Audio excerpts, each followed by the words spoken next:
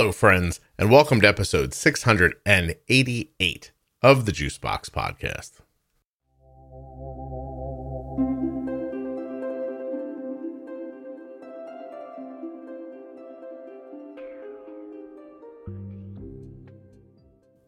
Welcome back, everybody. On today's show, I'll be speaking with John. John is my second interview in my Type 2 Stories series. John has type 2 diabetes. He listens to the podcast, and wait till you find out what using insulin has done for him. While you're listening, please remember that nothing you hear on the Juicebox Podcast should be considered advice, medical or otherwise. Always consult a physician before making any changes to your healthcare plan or becoming bold with insulin. If you have type 2 diabetes and you would like to be on the show, please contact me. I'm trying to build a vibrant series of people living with type 2 diabetes. I would love for you to come on the show and share your story. I hope you reach out. If you have type 1 diabetes and you are a U.S. resident or the caregiver of someone with type 1, please go to t1dexchange.org/juicebox and fill out the survey. It will take you fewer than 10 minutes, and when you do it, you'll be helping someone with type 1 diabetes and supporting the podcast.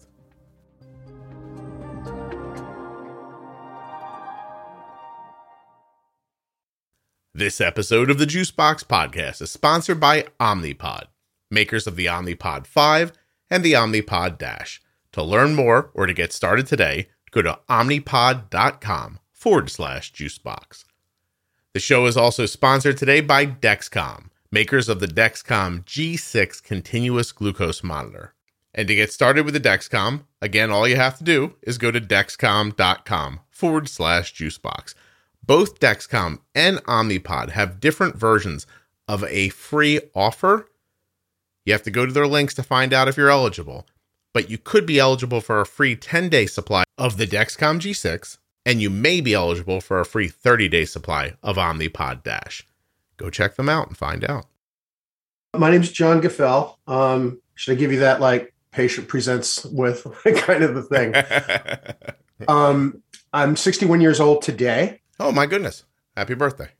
Thank you very much. Yeah. And it's been a journey fraught with peril and joy, as most lives are. Yeah, and I guess I should just kind of give the dump about what my diabetes is. Yeah, sure. I currently weigh 275 pounds at 61 years of age. When I was 33, I weighed over 500 pounds. I have weighed over 300 pounds since my early teens.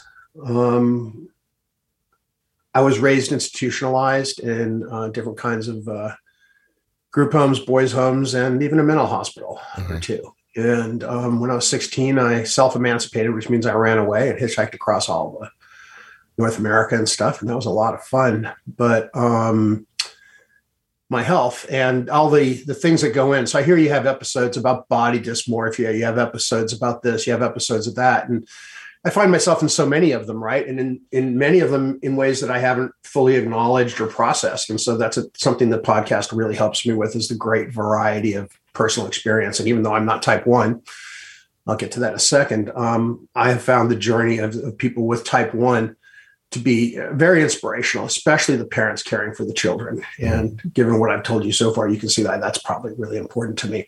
So a great big hurrah to the Dia moms and the Dia dads. They're forces of nature, and just really heartwarming to see what they go through and what they do. And I'm glad that they've found you in this podcast and the community, because the magic is there, being bold with insulin and facing the challenges and dealing with them. Takes a lot of courage and a lot of information. So it's been really good to me. I am type 2. You can tell because, my weight and everything. I've had all the tests for type 1. I'm a classic type 2. And what happened, is this going well? Are you kidding me? I'm going to cry in a second. Can I interject here? I never imagined that the podcast would help somebody with type 2 diabetes.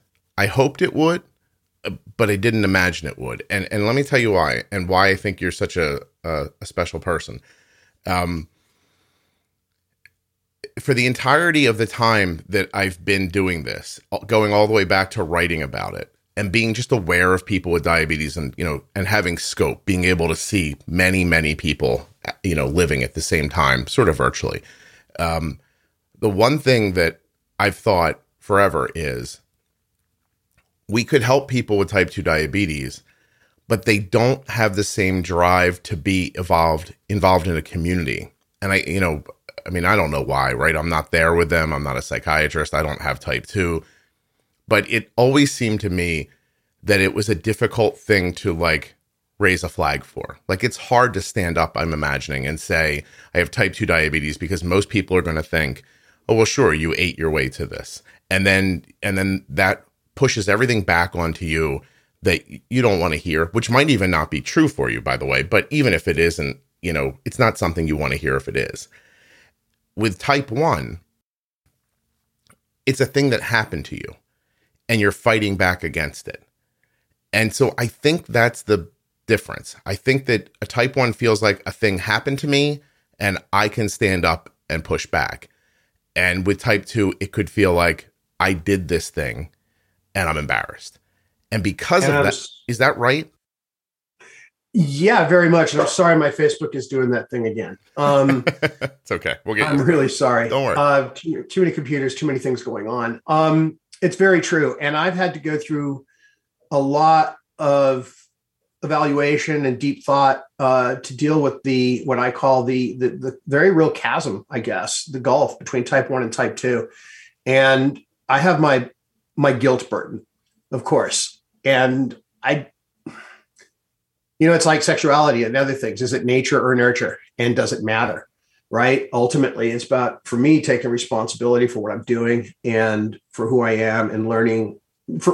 As we'll see in this discussion, it became a matter of having the right tools and getting out of the type 2 stereotypes and assumptions made by medicine and everything.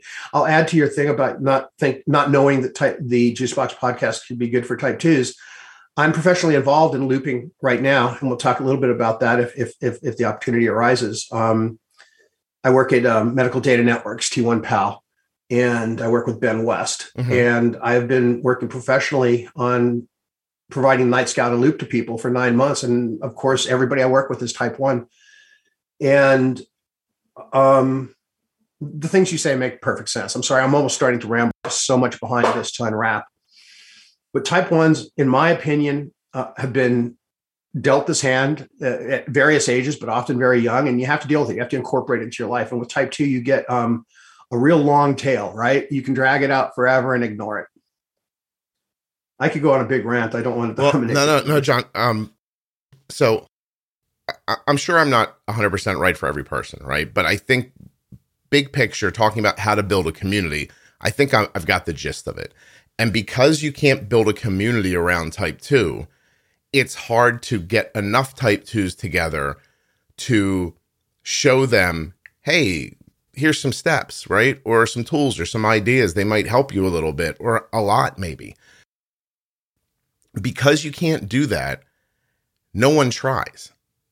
And so I always just in the back of my heart thought, eventually some type 2s are going to find the podcast. It's going to help them. And then I'm going to bring them on and have this conversation, because I believe there's a type 2 podcast that would be just as valuable to 2s as it would be to 1s, as this podcast has been to 1s. And I think you could tailor it to them. And I even know how I want to do it. I've known for years how I want to do it. I'm not going to say it here because someone will rip me off. I'm 100% certain. But the truth is until you can bring enough people together to support it, it won't matter. I'll be talking to myself and the person on the other end of the line.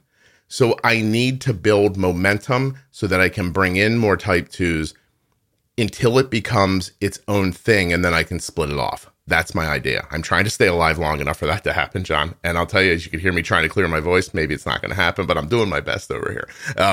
I really do. I see a pathway to it. You just have to get enough people to get started. That's all. I'm sorry. No, I'm sorry. I talk a lot and overtalk sometimes.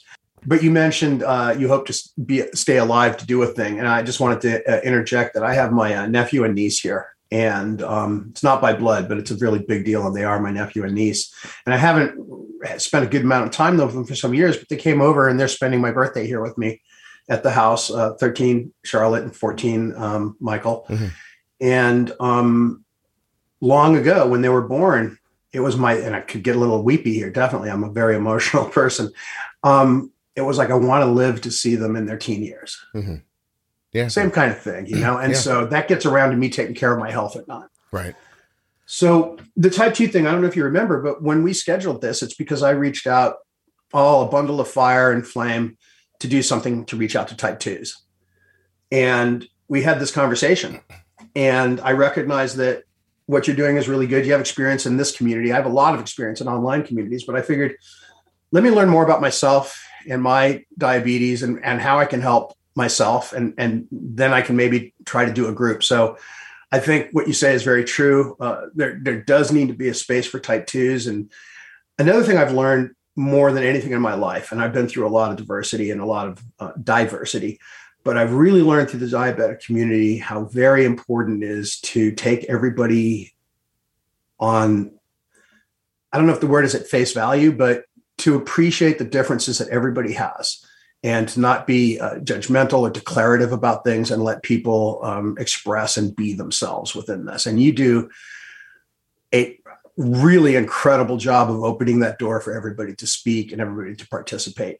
And informing my thoughts, I had to be not too judgmental, but there is the thing about type 2s, you know, kind of bring it upon themselves. I call it behavioral or cultural diabetes. Mm-hmm. And I think even type 1s, and everybody has it because they want you to eat the big gulp. They want you to have the Big Mac. They want you to have restaurant portions that are absolutely insane for everybody. And so that leads to ill health across the board, regardless of whether you're type 2 or not. When I was very young, I had a oral glucose tolerance test, and they said I was pre-diabetic. How old? Go ahead. How old were you when that happened? I think I was probably around 12-ish. I'm going to guess around 12. That's shocking. Yeah. I mean, at that age, it's, you know, let's break you down a little bit so we can tell the story. So, you rattled some numbers off at the beginning, but in your teens, you're over 300 pounds. Is that right? Yes, sir. Okay. By 33 years old, you said you were up to 500? About 540, but I was weighing myself at a feed store, and that's as high as the scale. That was past the 500 the scale would go, but I linearly interpolated the distance to the stop pin. Okay. Is that crazy? Ding! Well, I didn't expect you to say feed store, John. You caught me with that one. I was thinking as you started to talk, once you get to 500, another 40 pounds it doesn't probably even seem like a big deal. Well, I'll tell you what I did at that time is Lotus 123 had kind of made an appearance, mm-hmm. and there were some government databases out there. And so I made my own spreadsheet to track, and this is memory, but like 20 micronutrients and other nutrients and macronutrients and everything. And I would model my food, and I would swim a mile a day every other day at the gym. And that's quite a thing at that weight, but I was a trained swimmer as a child, and it's all about form, right? Every lap was the same amount of time backwards and forwards. And when you're moving that much weight around, you don't want it bouncing back into itself. And so my swimming training helped me to do that. And I lost over 100 pounds that year, but then it was on again, off again in the decades since. So you could successfully lose 100 pounds in a year, but it would just come back. Well, the 100 didn't come back. So I got down from the 5+ to, around 420 mm-hmm. or so. And then over the years, it gravitated towards about 350. Okay. And then I would make determined pushes, right, to get it down. And I got down to like 280 twice, but then rolled back. And I got to tell you, I was before the start of the zombie apocalypse, COVID. Oh, I knew what you meant. Yeah, I knew what you meant. Yeah, everybody did, right? Yeah. I was 280 pounds. I'm 270-ish right now. It goes up and down every day. But I mean, within a pound or two mm-hmm. or whatever. Mm-hmm. But I'm about 270 now. So I'm kind of back where I was then. But even then, my glucose was not good, and I've got certain amounts of issues as a result of that. I don't know. I got a little lost. Sorry. No, that's okay. I have questions. That's fine. That's, by the way, I kind of mentioned somewhere is that you'll drag out of me what we need to have. We'll see what happens. If I'm on my game, right? Yep. I want to know about. I want to know about when's the first time somebody said to you, you have type 2 diabetes? About what age was that? That, by memory, mind you, is somewheres in my very early 30s. Okay. And I had some sort of a cold kind of thing, whatever, it was getting a bit like unpleasant. And I went to see a doctor, and somehow they decided to do the glucose thing. And it was, I think the meter read something like, oh my God. And they put me on insulin. And that's what I want to know about. So when that happens to you in that moment, and you leave that office the first time, do you have any idea what's really going on? I mean, what's the discussion like, the training? What's your understanding leaving there that day? I was on oral medications for a year or two. And then I'm kind of having to go way back in my musty memory. And then I saw this doctor because I was sick. And then he said, you need to be on insulin. And he handed me a pen and showed me how to use the needle. But you see, he was a really bad doctor. First thing he told me is I had bad pulses in my feet and was going to lose them soon. That was 30 plus years ago. And every doctor I've seen since then says my pulses are fine. Mm-hmm. So, and it was interesting. Some of the things he told me, I tried to put the little cap back on the pen needle, the little cap. And he was like, no, you don't do that. And I stuck myself. I thought that's a funny memory I have. But he right from the bat told me, go ahead and shoot through your pants or through your shirt and reuse needles and things like that. Right. Which was, I don't know. It's kind of true, So that was the advice he gave me. And I remember thinking, wow, this is pretty interesting. And how important, John, how important can this be if I'm allowed to do it through my denim pants? Kind of, right. Yeah, Reuse the needle, go through exactly denim pants. Yeah. And I guess, thank you. You dragged that out. It was a sort of a feeling like, oh, this is just happenstance, and it can't be that serious. Was there any education about, hey, insulin does this, it's made in your pancreas, you're resistant, any words like that at all? Like, absolutely not. Not. Okay. Get exercise, eat better, take these drugs, and get over yourself. See, I have to tell you, like, that is infuriating to me. And what you just said, not even the first part of what I was saying. I can't imagine a reasonable person, let alone a medical doctor, looking at a person who weighs 350, 280, who cares? You know what I mean? Like one of those numbers, and saying to you, oh, you know what you should do? Why don't you go for a walk and eat better? Sorry, yes. No, right? Because when that happens to you, in your mind, you must think, oh my gosh, I wish someone would have mentioned this earlier. Right? So it's not as if you were unaware of your health or your weight or anything. Like talk about that for a second. You're not just not unaware. I'm assuming it encapsulates, it must be in most of your day, in all of your thoughts, right? Like I can't even imagine that it must have taken a lot of courage to go swimming at that weight. So I was raised institutionalized and all that. I've been diagnosed with every mental emotional disorder there is. Autism seems to be the one I'm most comfortable with, but without delving too far into that, my childhood was full of abuse of all different labels that we don't need to go into right now. Mm-hmm. And my mother, there's, Munchausen's. Yeah, sure. Yeah. There's a better word for that we use in the diabetes community, especially a scientific word. It's, I forget the word, but it's like when you're faking a low or, you're doing these things, right? It's that Munchausen's thing. And my mother, bless her heart, is a piece of work and had a lot of problems. So there was a lot of getting me to be seen by doctors for my mind and my body and everything. And so that really made me just very resistant to the whole thing about people meddling with me and telling me what I needed to do and throwing me around and did this or that diagnosis or treatment or whatever. My weight problems are and were very clearly about self-image and trying to buffer myself from a lot of the realities of life. And just, it's a whole thing to unwrap, right? But it's a thing I did to insulate myself, I believe, and to avoid things. And that's a kind of a standard pathology there, I think, for those John, kinds of John, I'm not trying to, you can stop me whenever you want to, obviously, but you consciously and subconsciously try to make yourself unattractive to other people so that they'll leave you alone, right? And by the way, I'm here to be honest. And so drag it out. I got no pride. I mean, I got pride, but that's not pride, right? I'm here to share. So that's exactly the case. Okay. So some of this abuse was sexual.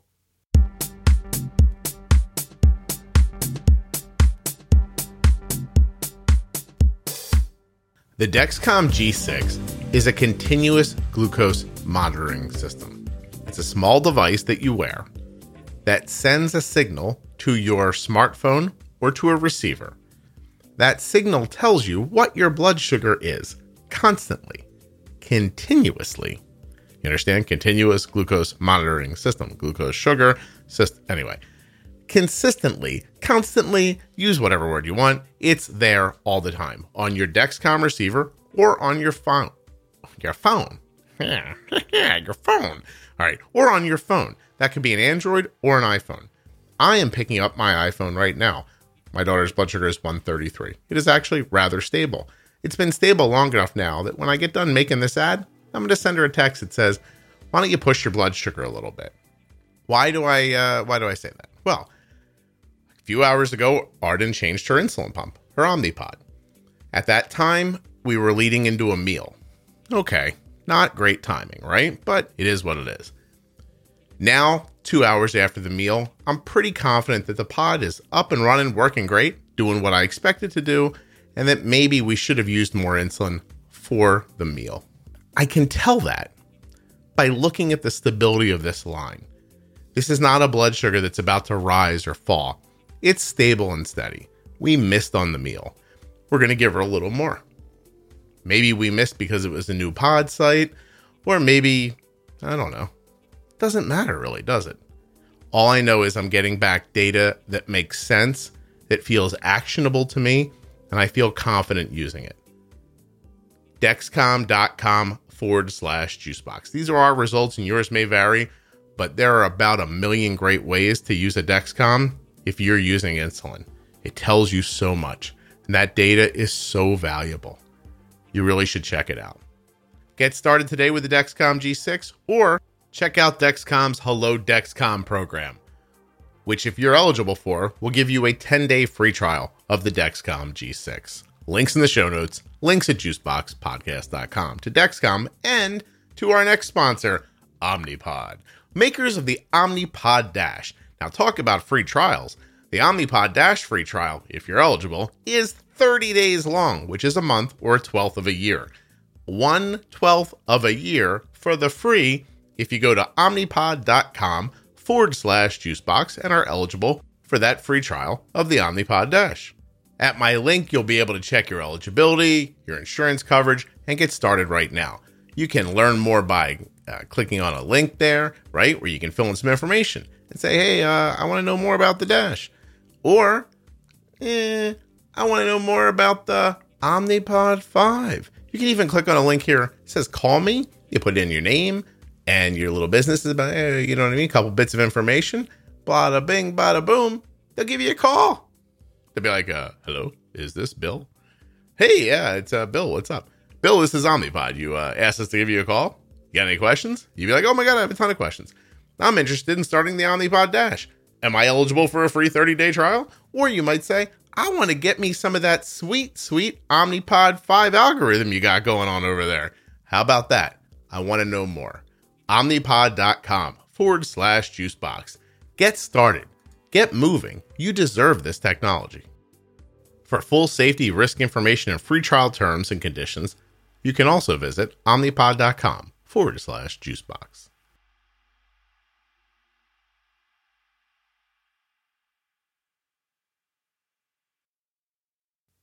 Sexual, emotional, and physical. Okay. All right.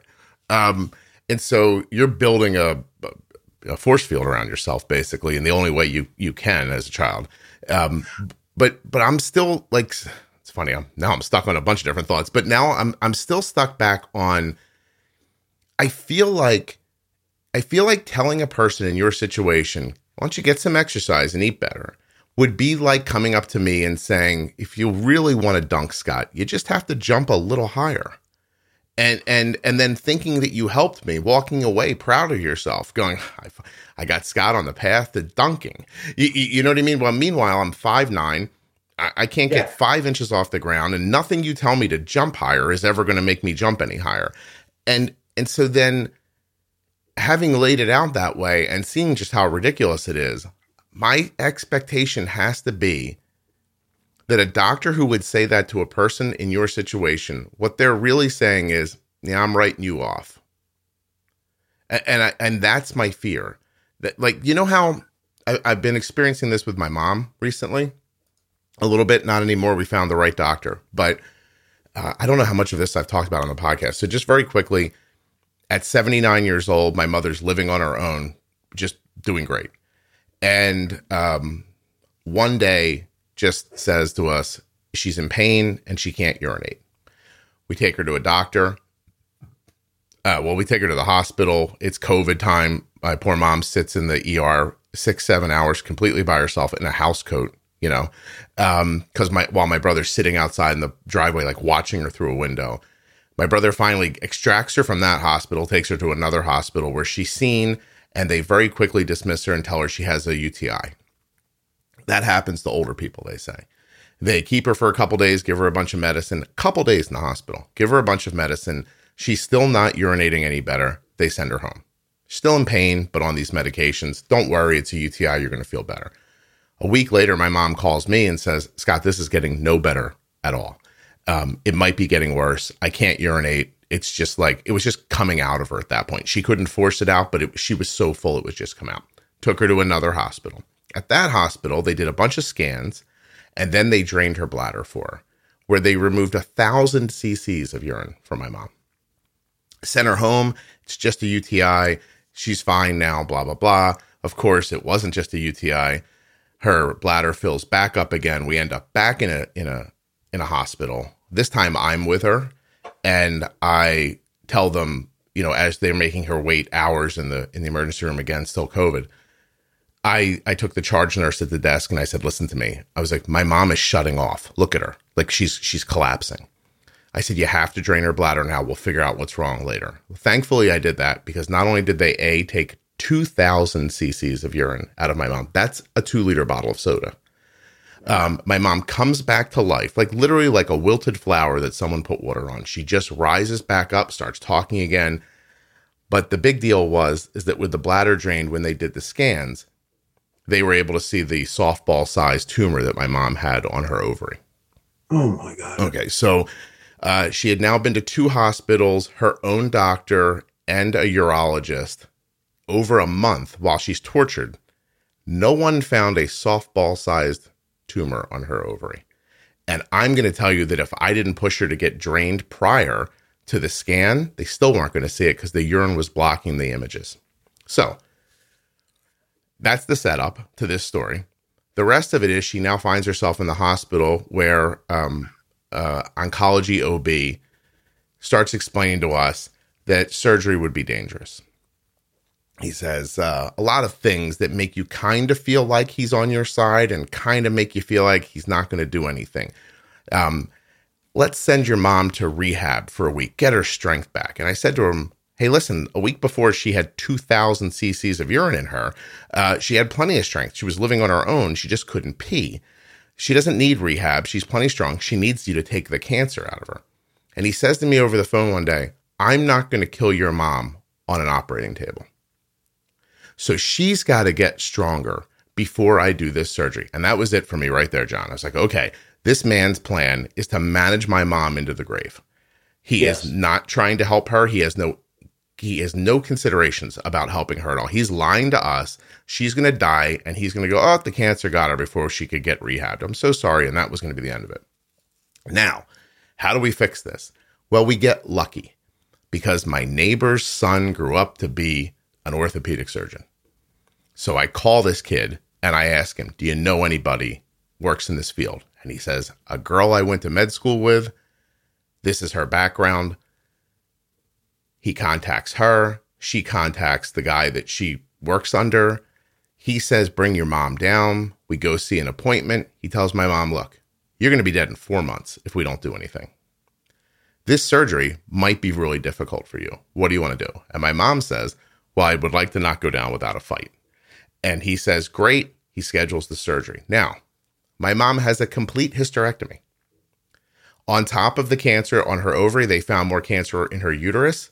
And some of that cancer had jumped to her omentum. I think I'm saying that correctly, which is the lining sort of inside of your body. The surgery took much longer than he expected. And the next day I'm on the phone with my mother and I'm like, how's it going, Mom? She goes, it's great. I'm fine. Big, she's cut from stem to stern, basically right down the front of her. And I said, how's the pain? She goes, no pain. I'm all good. I said, well, they got you on the good stuff, Mom? And she goes, no, I'm taking Tylenol and ibuprofen. So my 79-year-old mother had a complete hysterectomy with complications, right? They fixed a hernia while they were in there. And she's managing the pain on over-the-counter pain medications. And a month before that, there was a man willing to let my mom die because he said she wouldn't tolerate the surgery. So that's a very, very long story. Well, it segues perfectly into one of the real things I wanted to share. Go ahead. I mean, really perfectly.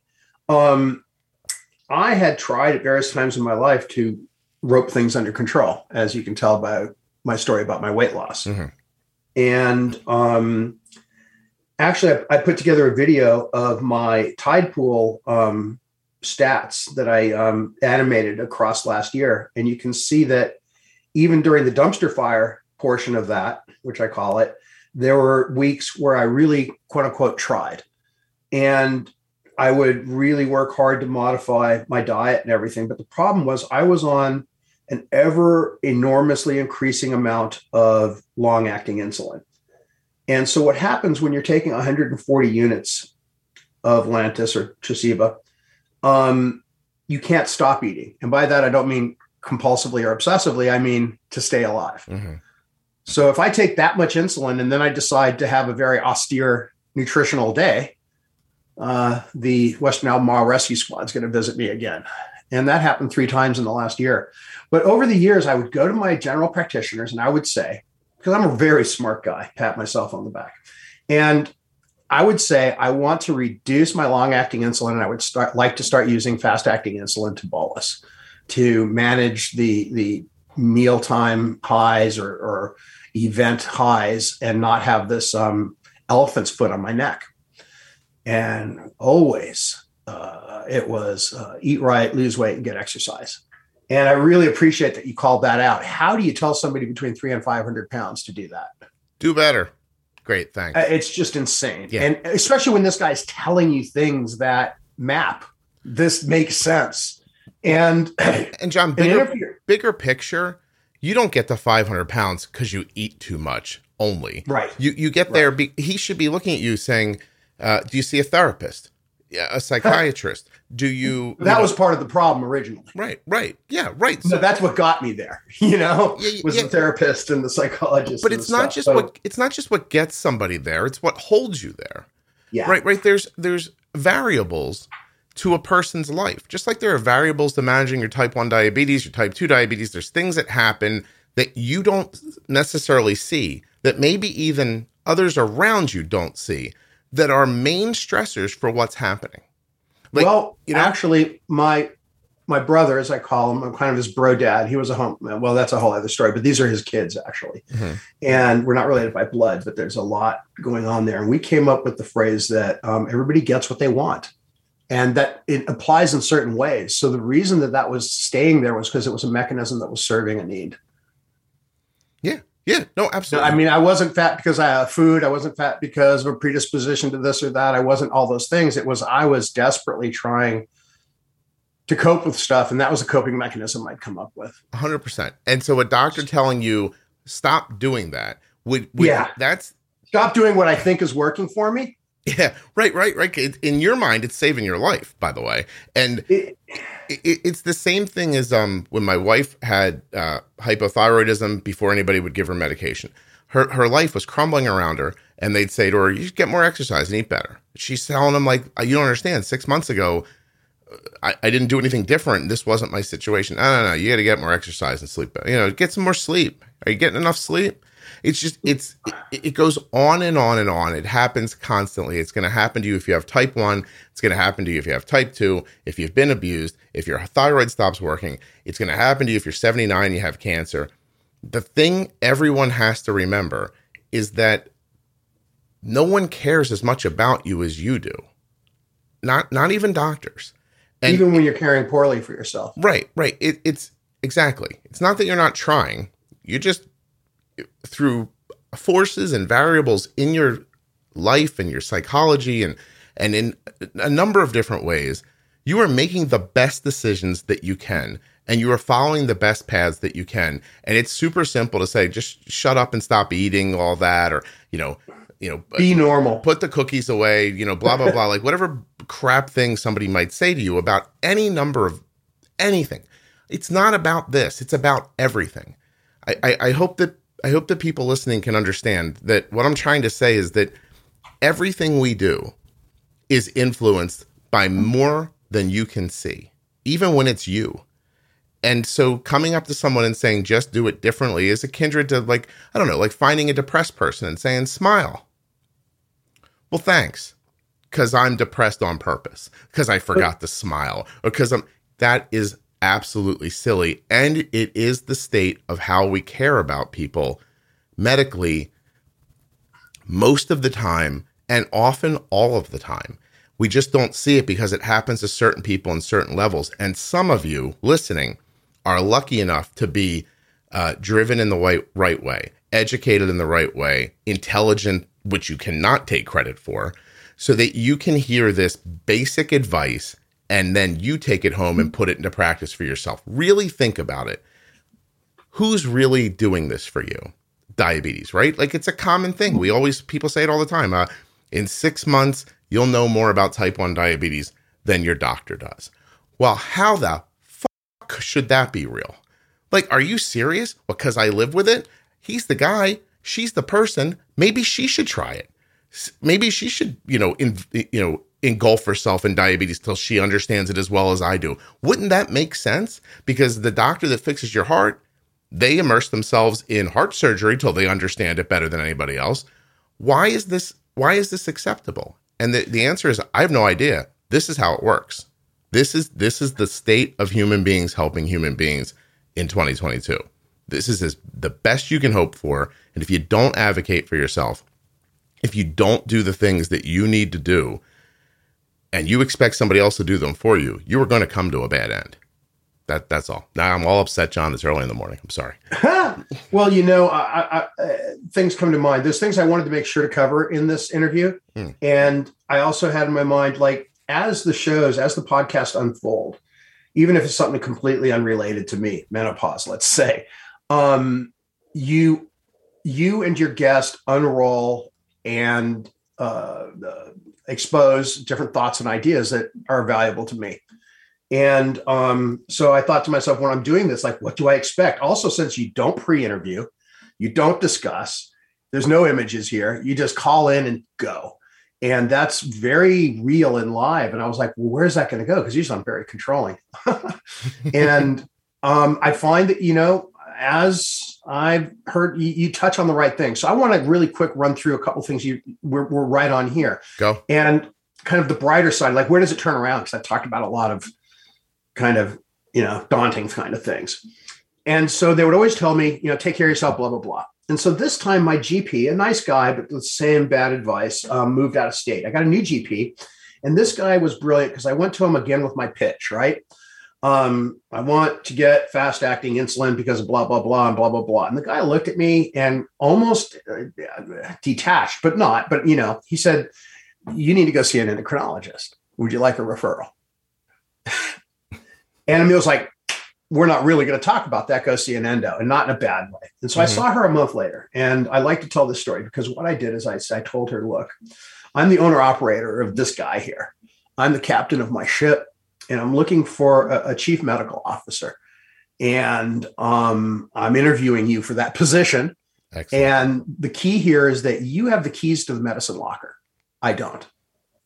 And you have the skills and knowledge to assist and advise me in running my ship. And so, can you work with that? She said, well, hell yeah. And she said, is your pharmacy such and such? I'll send out a prescription for Humalog. And so what she did is she gave me that chart. I forget what you call it, like 150 and above, do a unit, 250, do another, 200, do another unit, et cetera. And she sent me on my way to figure it out, not in a bad way. She is incredibly overworked, and she's a saint, because I'll tell you what happened in that meeting. After she said, I'll send in the prescription for the Humalog, she said, have you ever thought about a pump? And I'm a type 2. Mm-hmm. And I never thought about a pump. And for me, a pump was somewhat akin to a backpack with hoses snaking out of it, and, some thing. And I thought, well, that's not for me. But then I thought, and she said, and I said, well, tell me more. And she said, blah, blah, blah. She said, there's tubed and tubeless. And I sleep like a blender. There's just no way a tube situation goes to work. And then she mentioned, the tubeless thing. And I don't want to turn this into an advertisement for Omnipod, but I'll tell you what. I live 40 minutes out of town, stopped at my pharmacy and picked up the Humalog. I'm a real smart guy. I'm all about the Google, and before the Google, the Dewey Decimal. And I learned things.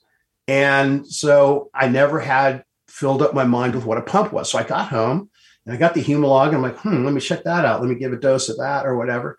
And I'm reading about the Omnipod stuff, and I get a call from the Omnipod rep. And at the time I was on Medicaid because my business imploded. And, that's a COVID story, right? And he said, well, you're on Medicaid. And the funny thing is, what Virginia's done as of like last month, you're good to go. And we'll ship you out a bunch of these Omnipods. And that was fantastic. And now all of a sudden I was the owner of a whole new thing, right? Fast acting insulin, and now even a pump. And so I was devouring, just screens upon screens of tabs upon tabs. And I was learning about it. And then the Omnipod rep called me, and that happened. And I had a bad experience with my pump trainer. She got me started, said we would talk again the next day, and three days again later. And it took 10 days to get a hold of her. Well, in that period of time, I had read before about artificial pancreas, and I studied up on it. And I built Loop and started running Loop. And I was running it open loop and fiddling with it. And then I figured, well, now I'm going to need a Night Scout because I'm very data driven. But I was going through crises, of the change and everything. And I was really going through a lot. I just didn't have time, and I wanted to get the thing up. And I'm not trying to make this a pitch, but I found a business that offers a pre-built. You just sign up and your Night Scout is there. And I work there now.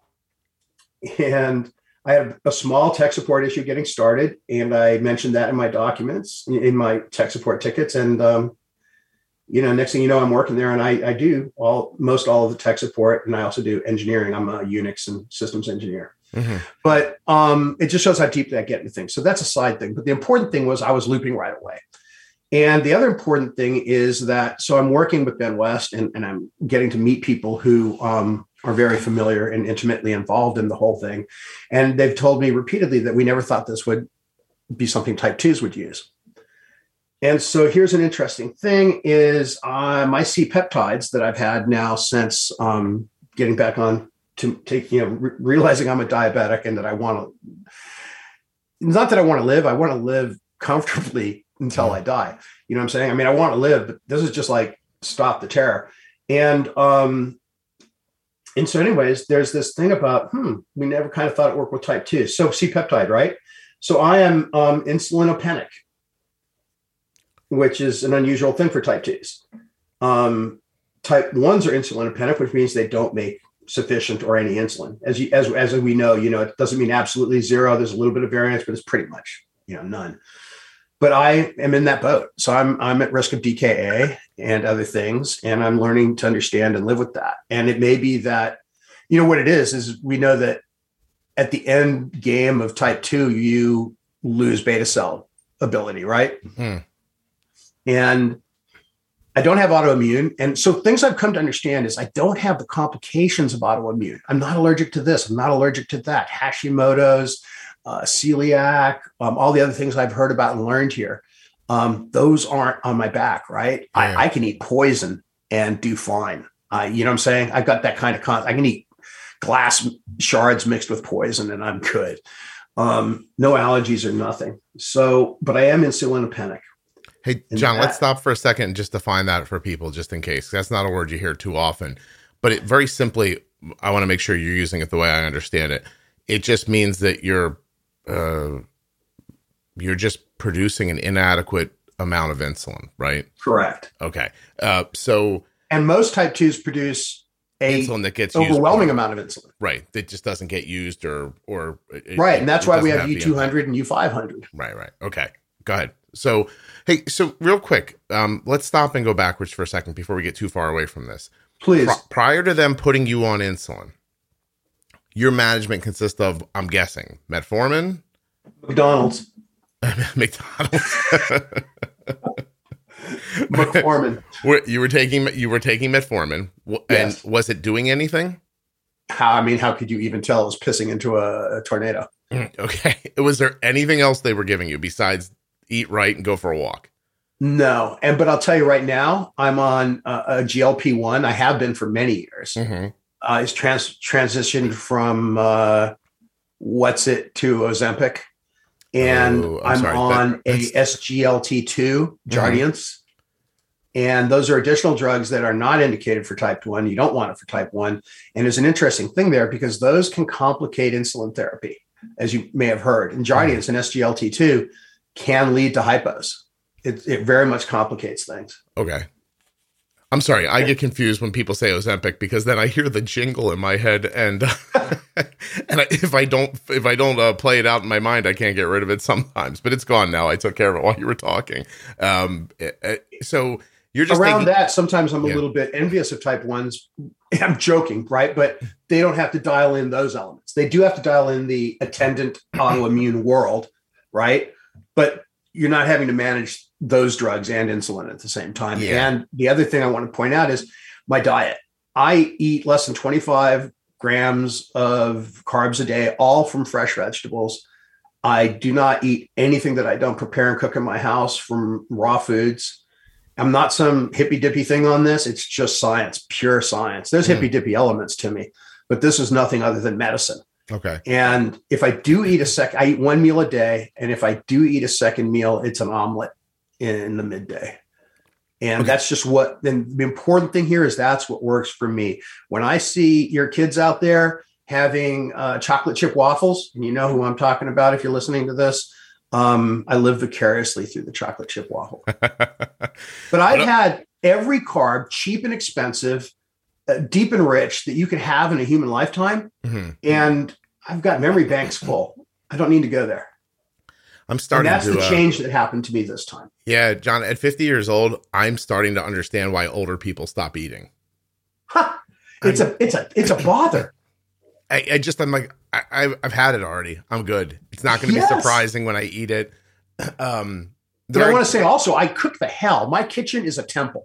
Yeah, I do love cooking. No, I'm serious. And I love to cook. And I cooked for these kids last night. I made the most beautiful Faroe Islands salmon and steamed Brussels sprouts. I bought 2 steaks yesterday, which I will smoke tomorrow. And then I enjoyed that you've been taking up smoking. Yeah. I will slice them down very thin and eat them as I walk. But like a couple of times a day, I'll reach in and pull a couple slices out and eat it like that.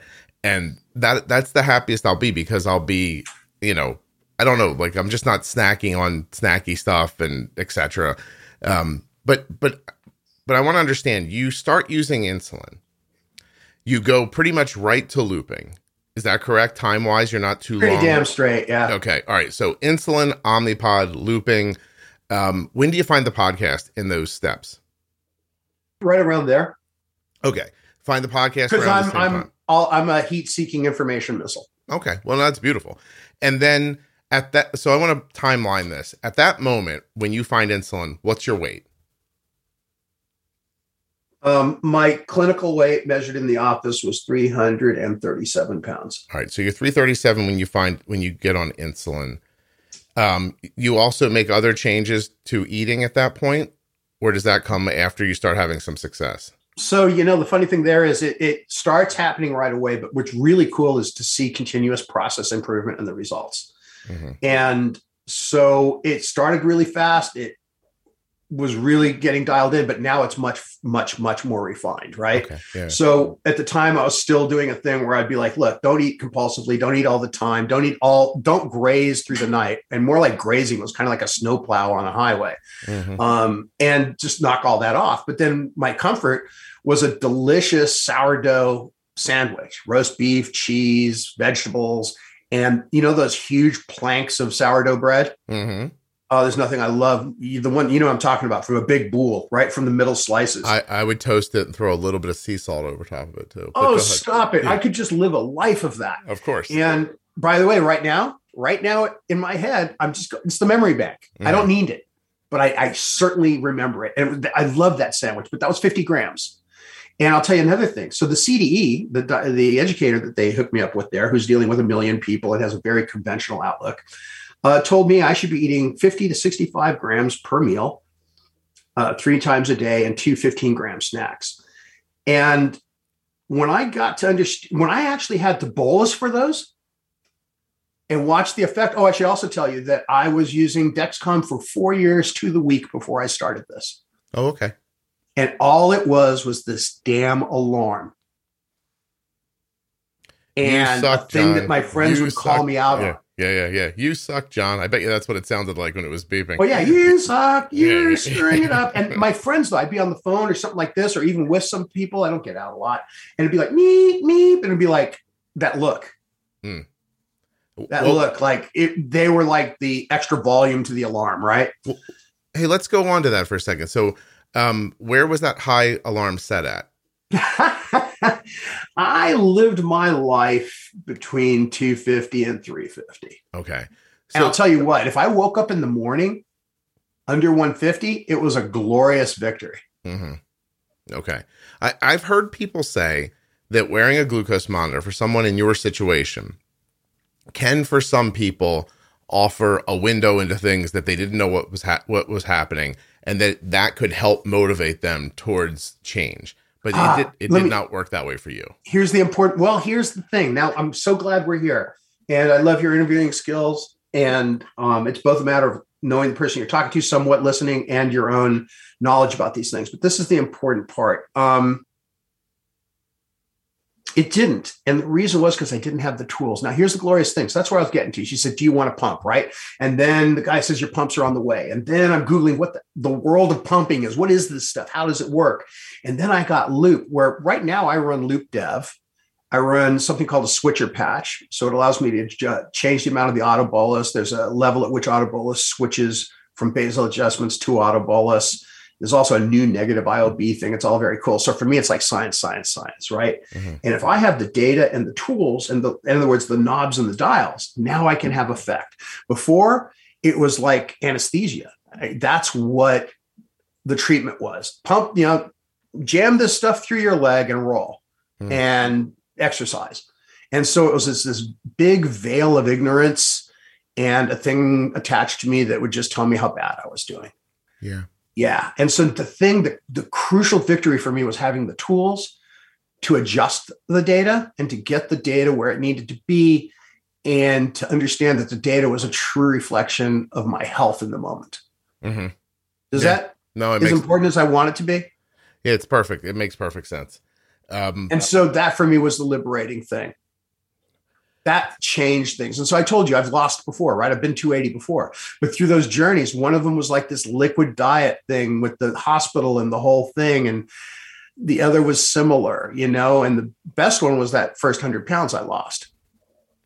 Well, but that was bringing me from the brink of literal death, right? In other words, I think I dropped down to 400 because I could maintain that longer. Yeah. So at 500, it's critical mass. Like something bad's going to happen really fast. And so Scott, when you cannot perform basic daily intimate hygiene needs, are you with me? Can't wipe your ass, John? Can't wipe your ass, Scott? I'm really like out here, aren't I? By the way, there's a huge part of me that wants to call the episode "Can't Wipe Your Ass, Scott." Oh, ASCOT. Yes. And I made a note to thank you for saying austere at some point in the episode. You're saying which? You said austere earlier, and I was like, well, there's a word I don't get too often from people. I'm appreciative of that. So you dive.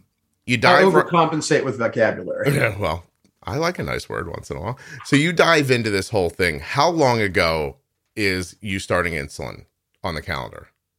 See, that's really hard to nail down, right? Okay. Because again, it was like a big veil of ignorance.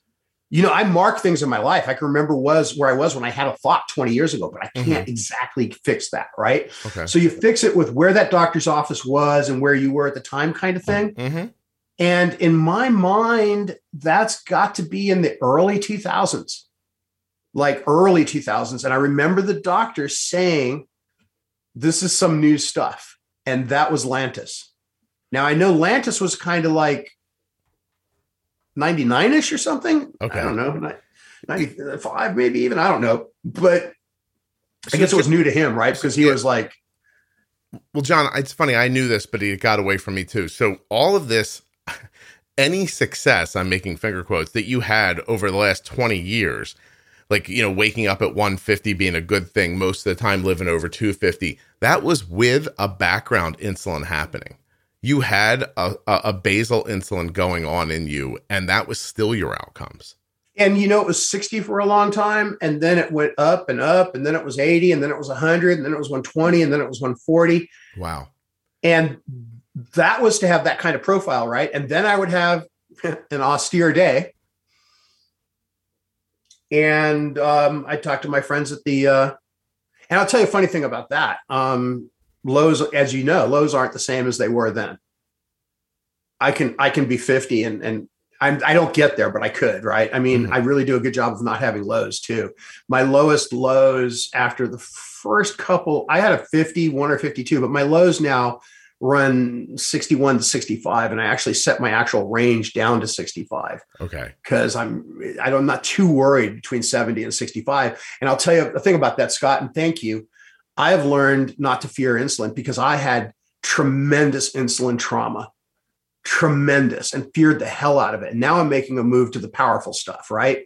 And it was frightening. And what I got from the podcast, Scott, more than anything, was the context to understand the use of insulin and that you don't have to be afraid of it and that it's a tool that you can use effectively. Oh, that's great. It's long been my feeling that you can't possibly take good care of yourself with man-made insulin if you're afraid of it at the same time. And that's just, before the podcast, I would write about it, just trying to get people over fear, etc. So, okay. So, Lantus forever. Now suddenly you're pumping. So, you know, now your basal insulin's gone. Well, it was Tresiba for a while, right? And you got Tresiba in there as well. And Tresiba's even worse for what was going on with me because Tresiba's half-life is double. And you can't get out from under Lantus, but you sure as hell can't get out from under Tresiba. That's something you got to deal with for days, right? Gotcha. Yeah. So when we go to pumping, how long ago was that? That would be, I started pumping July 1st of last year. Oh, okay. Yes, July 1st of last year. July 2021. At that moment, you weigh what? 337. 337 like 2 weeks before that. So let's call it 335. All right. And now we're in April 2022, May, June, July. You're only 9 months into this, really. Where's your weight now? Under two. You know, especially the bigger you are, the more variance you have through the day. Mm-hmm. So morning weigh-ins are always the best. And I'm consistently coming in under 272 for the last 4 or 5 days. Wow. That's really something. So you're down, Jesus. 60, yeah, you use a calculator. It's around 60. 65 pounds maybe. And in 9 months. And the change is you're managing your insulin. It's funny because I think people would think, oh, higher blood sugars, that must be better because you're probably losing insulin. Like, I don't mean better like that, but I mean, you must be losing weight because your blood sugars are high all the time, but that wasn't even the case. You know how, I've never even thought of that. Some eating disorders, we've talked about it enough now. Please don't want to do this, but you can take your insulin away, make your blood sugar higher. And, you almost like when when people are diagnosed, they're like, I was so skinny, right? they were so skinny because they were in DKA. Probably they needed insulin and they didn't have it. So some of the eating disorders involve you manipulating insulin to keep your blood sugar higher, so you'll lose weight. But my point is your blood sugar was plenty high, and you were not losing weight. And so now you've got. I was treating with McForman, McDonald's. You know what I'm saying? It's pissing in the wind. Yeah, and yeah, you're treating with nothing. You're not eating well, and so now you're eating. Obviously, but how do you think about it? You think about it as calories during the day? No, I do not give one whit. Calories are meaningless to me. Mm-hmm. All I care about is my carbs and my glucose, because everything else will follow. Gotcha. If I'm treating my carbs right and I'm not having to use massive amounts of insulin for it, and there's nothing wrong if you're 17 or 35 or whatever the hell, and you're not obese and so forth, then, have all the cake you can, please, and think about me while you're having it. But I don't need that. It doesn't work for me, right? So part of my metric, or as it were, is reduced insulin usage indicates reduced need for insulin, which means less glucose, which means less nutrition. It has to be good nutrition. That's the important thing for me. I cannot spend my grams on crap. Yeah, it's the glycemic impact from the foods. And no, not even that. I just can't spend it on crap. If I eat something that has carbs in it, it has to have nutritional value, good nutritional value. It has to be cauliflower. It has to be broccoli. Carrots are higher, but they work really well for me, right? I don't do potatoes. I don't do rice. I don't do. I will have like 2 slices of Dave's thin sliced bread a month, maybe, because the stars line up that I don't have vegetables ready, or I didn't go to the market or whatever. So I have an open faced hamburger. Yeah.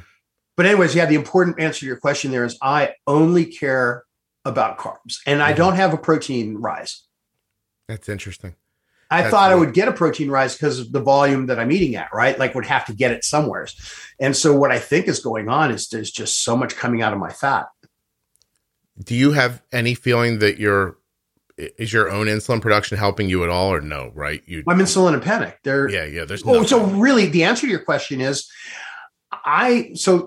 part of that answer is where I am right now is I have an A1C of 5.3 measured at the lab on Friday in preparation for this. And my coefficient of variation and standard deviation are both 10. And what's the other factor? My time in range 65 to 120 is 96%.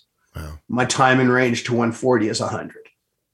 And so that's kind of bragging, and hell yeah, right? Take your victory lap. But more, it just reflects the control I've been able to achieve. And you have to have minimal variability to do that, right? I mean, you have to know where your sugar's going. Yeah. Does that make sense? It makes total sense. I'm going to say something. Please take it the way I mean it, not the way it's going to sound, but the podcast helped you with all this, right? So there's the thing. I take what I get from the podcast is I enjoy your interviewing. In the car or whatever, I listen to PBS. I don't listen to music, unfortunately. I do at home, but I'm all about the data and I'm learning those things. And this has a somewhat, PBS-y kind of tone to it. It's very informational. There's a rich amount of information. So I get that from it. I get community from it. And the funny thing is, this is largely a type 1 community. And even within that, it's largely a family community. And neither of those things am I. And yet I get a tremendous amount of community from it. And I wanted to do some shout outs here for some names, but I realized I couldn't get them all together.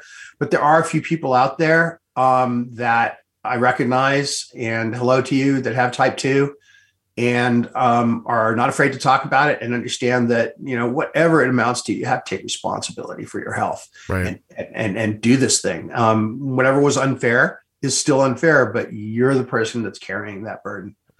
I'm incredibly proud of you. I know that that's a weird thing to say. We don't know each other. We've never looked each other in the eye. And when you reached out to me to tell me how you were doing, or when I see you in the Facebook group talking about how you're doing, I mean, if the podcast was valuable to you in any way, like I don't care if it's about using insulin or if it's about community or if it's just about making you feel better in any way at all.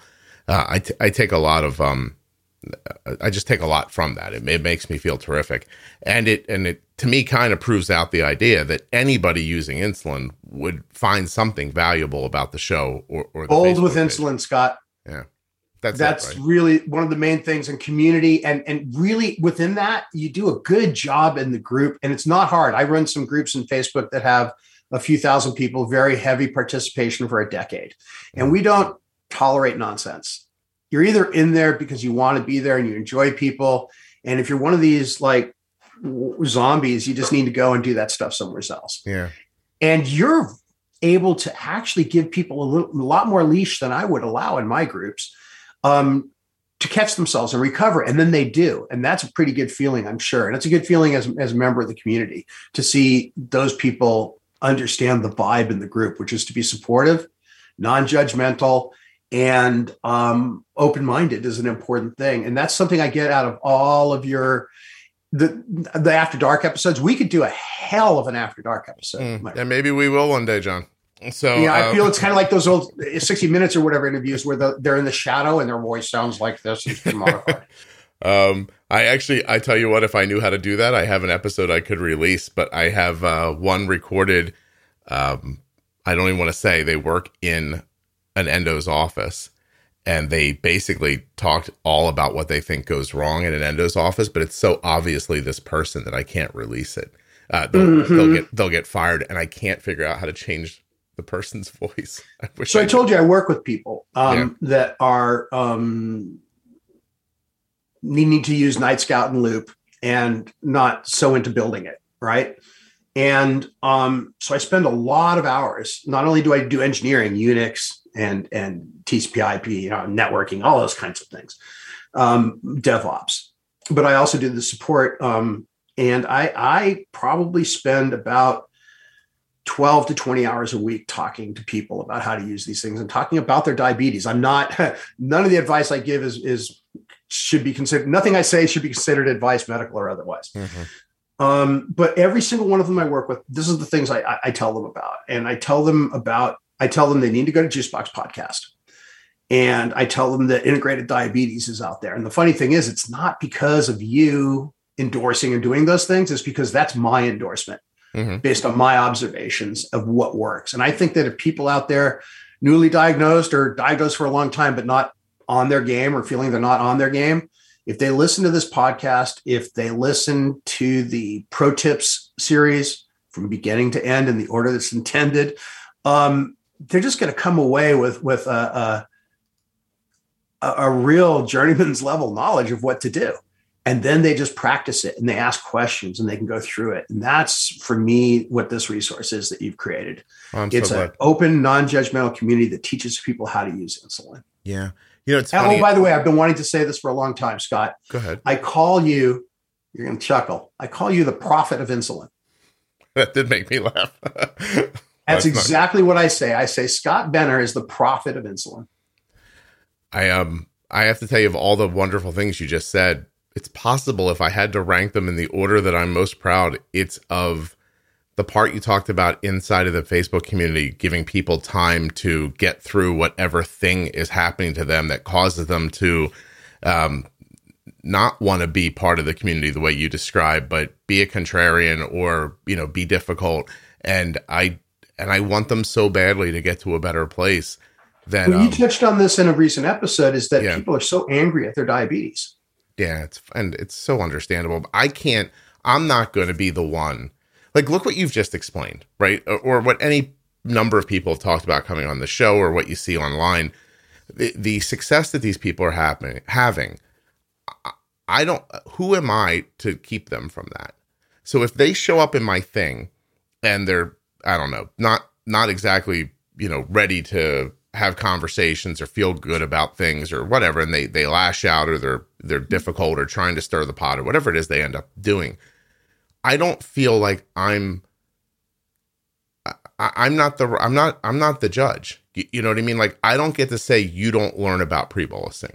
You're going to be, who am I to take that from them? I've just seen so many people, adults, elderly, children, parents, everyone right? You know, red, yellow, black, green, doesn't matter. Like all of these people have these experiences and their health gets better. And I am not going to be the one to stop that from happening to them. So I try my hardest to shepherd them through whatever's going on remotely from my desk. And now Isabel helping in the Facebook page as well. She's terrific. I was just wanting to get a break. And it's so funny. I was just now waiting for the break so I could mention Isabel. Yeah. So she's such a great, she'll be on eventually, I imagine. Hold on one second as I text my mom that I'm busy. Give me 1 second here. This is, I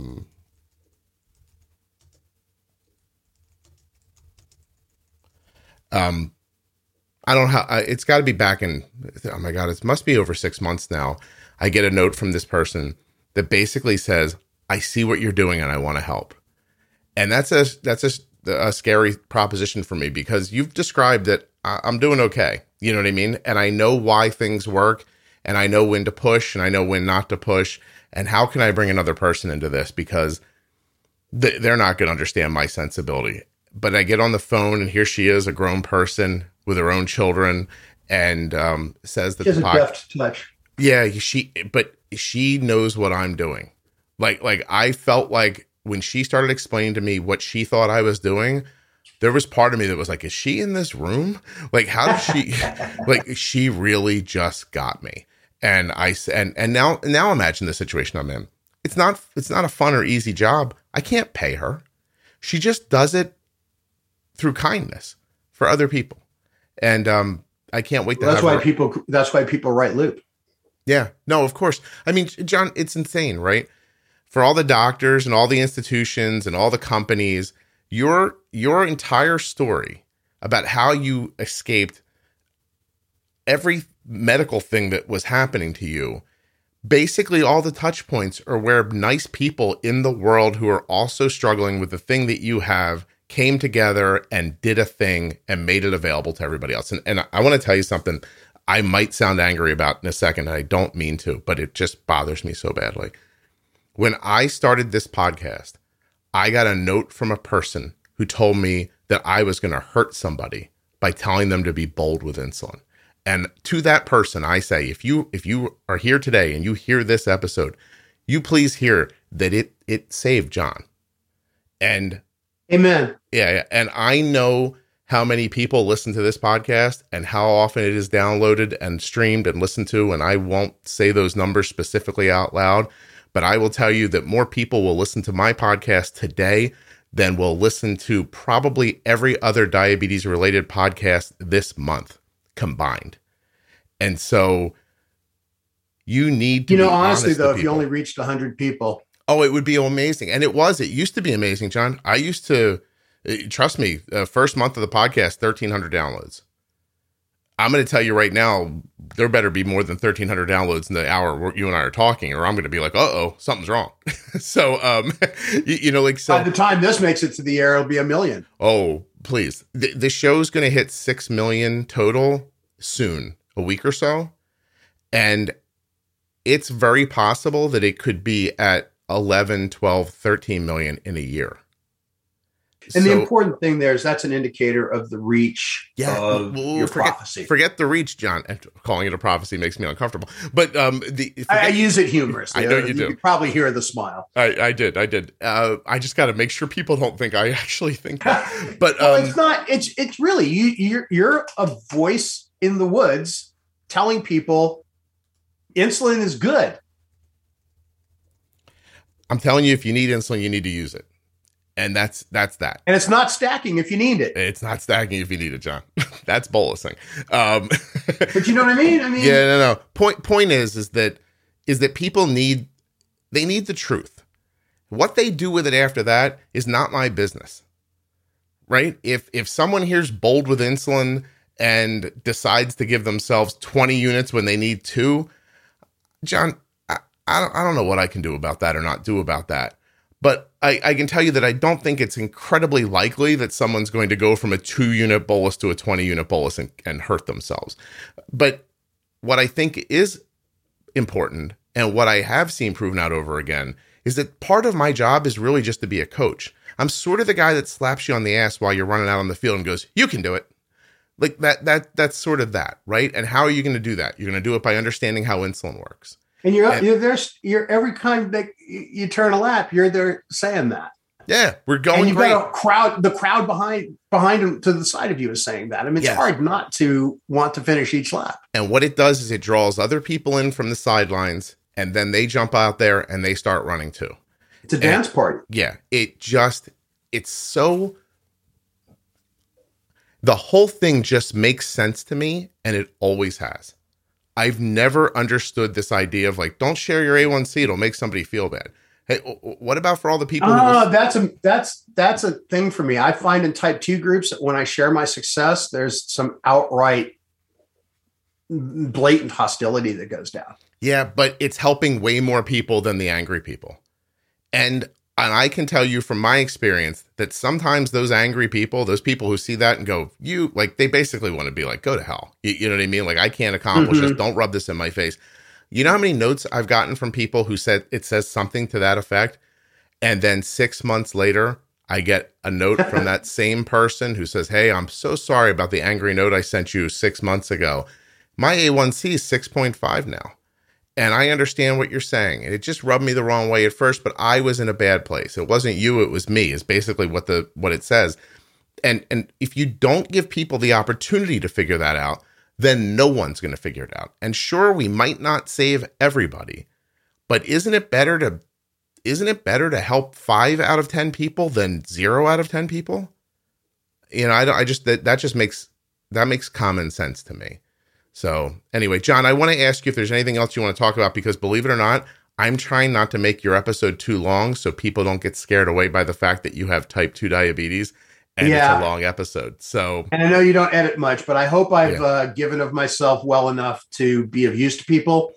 And I'm out here in the community, and it's a bless. Everybody who might be listening to this, you all are really a blessing to me and part of my victory.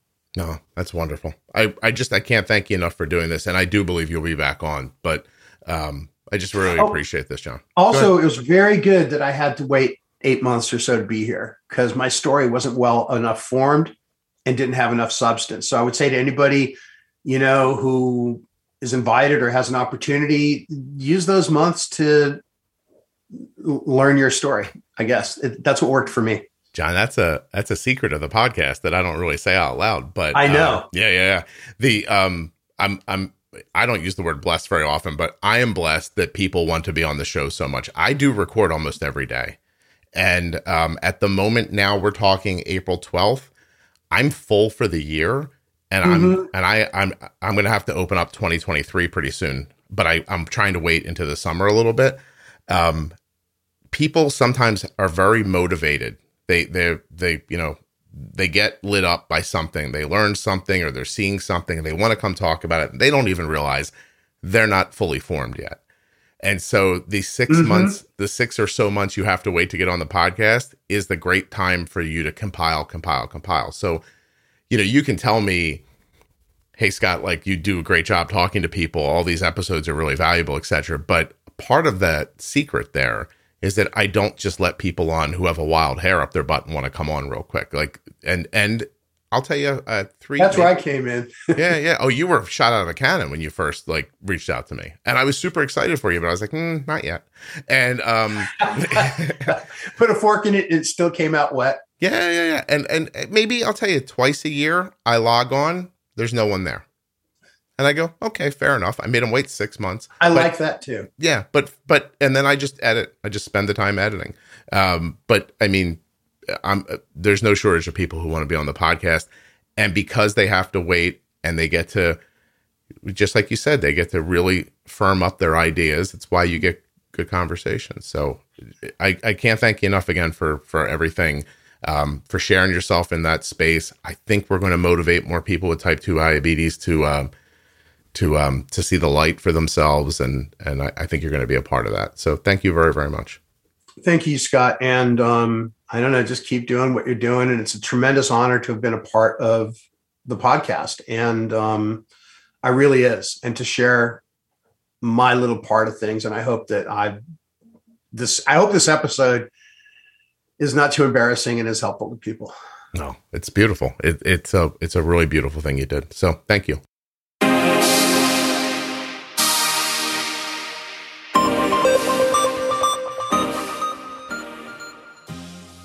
I'd like to thank John for coming on and telling his type 2 story, and remind you that if you have type 2 diabetes, I'd love to hear from you.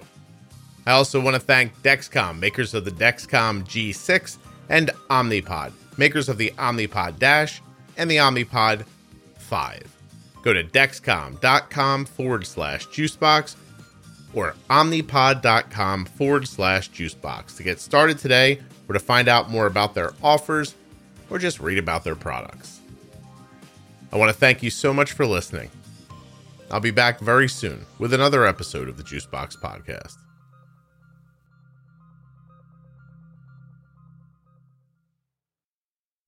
Actually, I guess if you want to find out about that Facebook group that John's in, it's the Juicebox Podcast private Facebook group. It's called Juicebox Podcast Type 1 Diabetes. Go check it out.